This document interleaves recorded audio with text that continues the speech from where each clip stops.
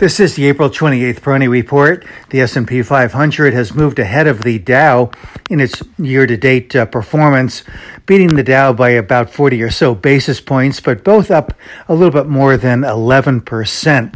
And that certainly is a pretty good story in itself, especially when you consider that the NASDAQ is not too far behind, up over 9%. So for all intents and purposes, it's a pretty balanced market. But I think that some of the real storylines are not so much in the Dow, the S&P, and the NASDAQ, but really in the Dow Jones Transports, which are nearly doubling the performance of the Dow Industrials year to date, and perhaps even more importantly, the Russell 2000, which is beating the Dow and S&P by well over 400 basis points, closer to 500 basis points. So that, I think, is very telling about the condition of the market.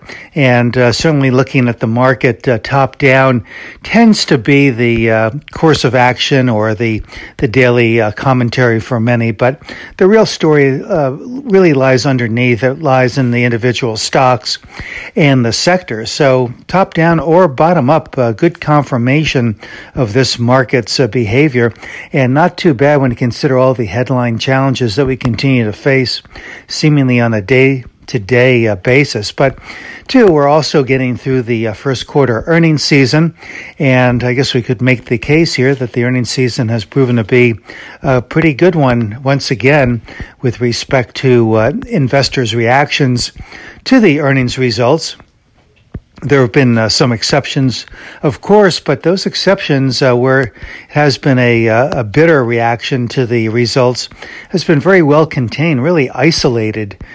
So to me, that's quite positive. And also that we had this volatile market action during the first quarter probably has addressed some of the uncertainties going in to the earnings season. So I would say that net, the earnings season is probably giving the market some lift here. But following the earnings season, there could still be that lull where we see the indices go into a bit of a trading trough. But against that potential background of a trading trough, I think we could see some exciting sector thematic and individual stock action, as I've been mentioning for some time, in looking at the improving behavior of the momentum categories, consumer discretionary, healthcare, and especially biotechnology there, and technology, and again, looking at some of the subcategories of technology, like the semiconductors, for instance, really good action here. So, and again, this is an add-on in addition to the good relative strength strides that we've been seeing in some of the more traditional areas of the market. So as we continue through 2021,